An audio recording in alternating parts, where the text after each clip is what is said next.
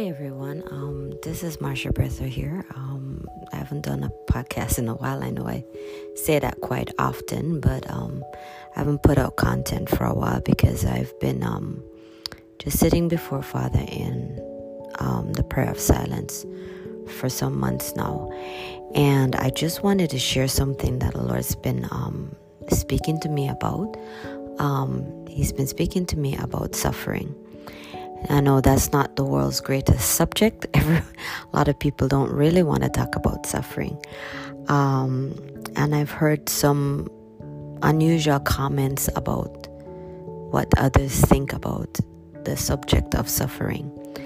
And I'll just share with you what Yeshua spoke to me about. I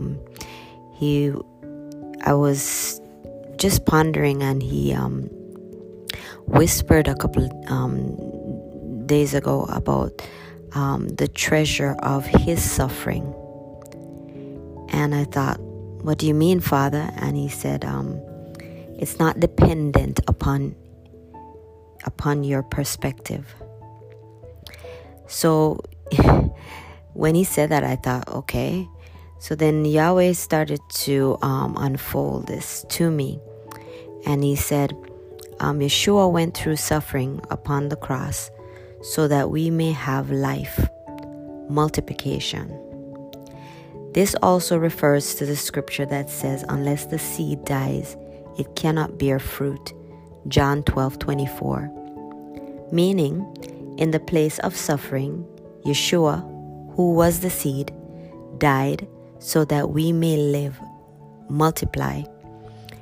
We too are in his likeness and must die to our own ideals so that we may bear fruit, multiplication of humility, bear the fruit of humility and become like him. In this place, our ideals and perceptions are replaced with his, and his truth is then revealed in us as sons. Simply laying down our own ideals and perceptions, we can now see the revealing of Yahweh within us, and we can truly lay down our lives for Yahweh and each other. Speaking to the scripture, John 15:13, no greater love is there than a man lay down his life for a friend, as Yeshua did for us, and we are required to do so for each other. So my question today is, in this, the question is, two questions I have. How many of us are willing to lay down our lives for Yahweh and each other? And are we willing to go through the process of suffering, meaning dying to self, for multiplication to occur within and through us within the kingdom? I've been pondering this, and I want you to sit there and engage with that and really think on those things and let it permeate and unfold within your heart.